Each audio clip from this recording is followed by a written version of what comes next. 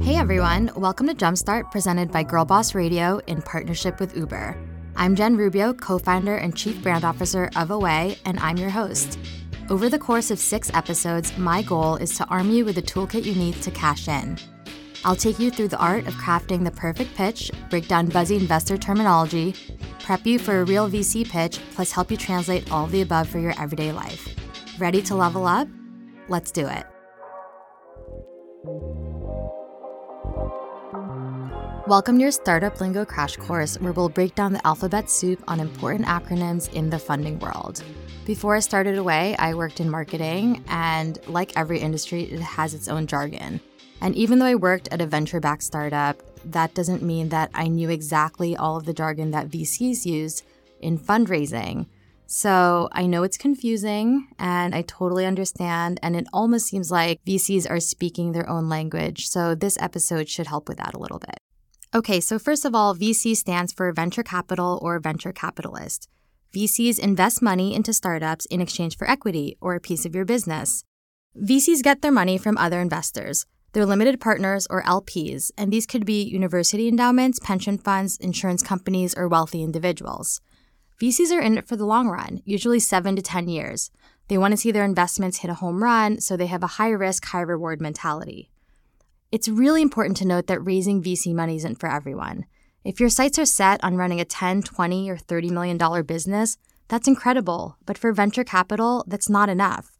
VCs need huge outcomes, so they're looking for businesses that are thinking really big. They know a lot of their high-risk investments will fail, and they're optimizing for home runs. If you have an idea you're passionate about but aren't necessarily aiming to make it a billion-dollar business, don't forget that there are lots of other ways to fund your company, and you'll still need to know how to pitch for that. You can bootstrap or fund your own business. You can crowdfund, go to angel investors or high net worth individuals who want to invest in you. There are lines of credits available and more. Note that whichever route you'll go, you'll still need to define and refine your pitch, so keep listening.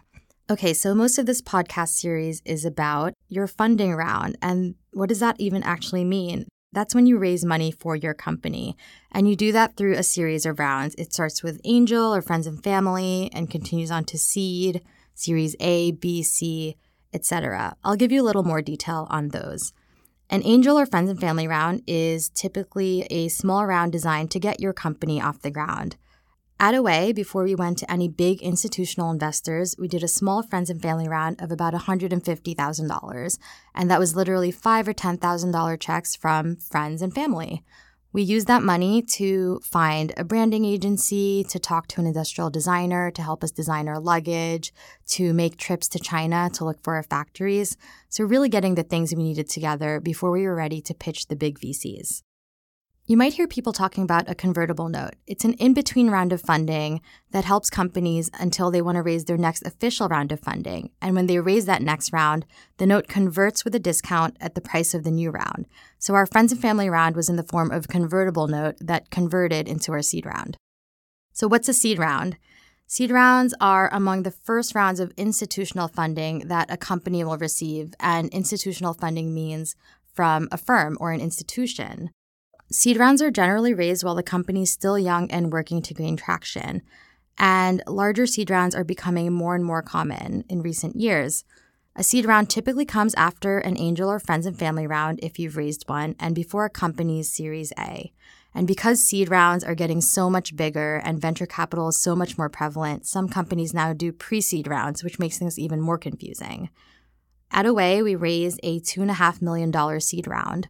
We raised our seed round pre-product and pre-launch, which meant we had to come in with a strong idea, a conviction that we were the team to execute on that idea, and prototypes of what we were going to launch. But we needed that seed round in order to place our first order with the factory. Some people wait until they've launched or have more traction to do their seed, but it's increasingly more common to do a seed before you launch and do a Series A post-launch. So what's a Series A round? Series A and Series B rounds are funding rounds for earlier stage companies and range on average between a few $1,000,000 and maybe up to $30 million, but that all really depends on the company.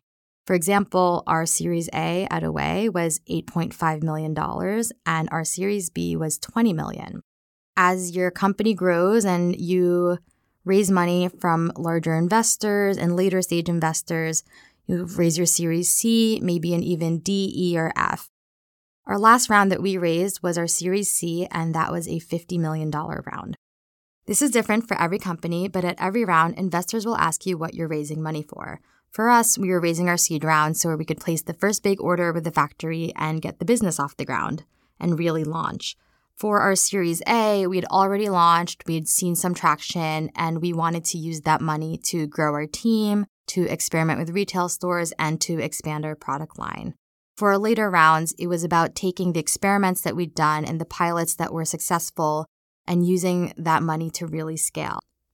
You'll hear a ton of acronyms thrown around in these conversations. For example, are you a B2B or B2C company? This one should be pretty simple to answer. You're either business to business or a business to consumer. Are you a SaaS company? And if so, what's your ARR? That means, are you a software as a service company? And if so, what is your actual recurring revenue? And of course, NDA, a non-disclosure agreement. This actually isn't that typical for VCs to sign them because they see and hear so many pitches, but it's good to have on your radar. And then, of course, you'll hear about unicorns. What is a unicorn? It's a startup that's valued at over $1 billion. I know this seems like a lot of acronyms and a lot of weird words that you've never used before, but that's okay. I spent a ton of time immersing myself in different blogs, different podcasts. All of these resources are out there and you don't have to guess. All it takes is a quick Google to figure out what you're talking about. Thanks for listening to this episode of Jumpstart presented by Girl Boss Radio in partnership with Uber. Be sure to catch the next episode for more real talk on how to pitch like a pro and ultimately make bank. In the meantime, find me at Jennifer and @away on Instagram to stay connected. Oh, and hit the subscribe button now. Your inner entrepreneur will thank you.